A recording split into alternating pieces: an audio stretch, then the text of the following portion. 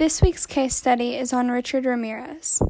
Richard Ramirez was an American serial killer, rapist, and burglar.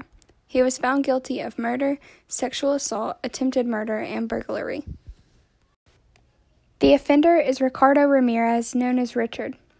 Richard's exposure to violence and murder began at the age of 10 when he began talking to his cousin.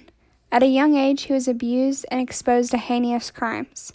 His father, Julian Ramirez, was a former police officer with a bad temper, which often led to physical abuse at home. Miguel, known as Mike Ramirez, was Richard's very close cousin and was a military veteran. Mike and Richard would often smoke weed as Mike told Richard the stories and showed him pictures of what he had done in Vietnam to the women. These pictures included women who had been raped, killed, and had their heads severed. In this interview, Richard explains what led to his actions. A serial killer comes about by circumstances and like a recipe: poverty, drugs, child abuse. These things, contribute to a person, to a person's frustration and anger, and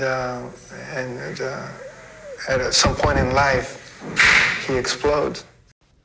Richard's murder spree started in April of 1984 when Richard raped, beat, and killed, then hanged the body of a 19-year-old girl in his hotel in San Francisco.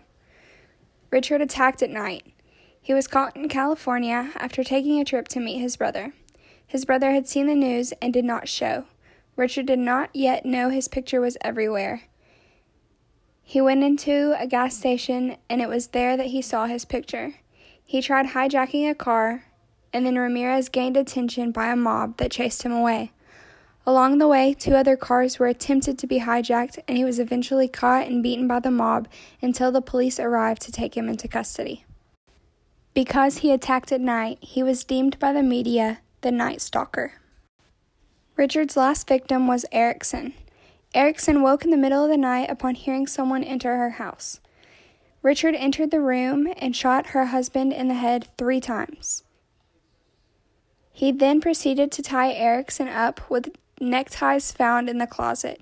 He raped and beat her and then set her free to go tell the neighbors and explained to her that she was to tell them that she had been attacked by the Night Stalker. The legal outcome of this case was that Richard Ramirez was found guilty of 13 counts of murder, 5 counts of attempted murder, 11 counts of sexual assault, and 14 counts of burglary. He was sentenced to 29 death sentences, but died before they were carried out of B-cell lymphoma. I believe this case has gained interest because of the actions Richard committed and how many people he was able to kill and injure in such a short period of time.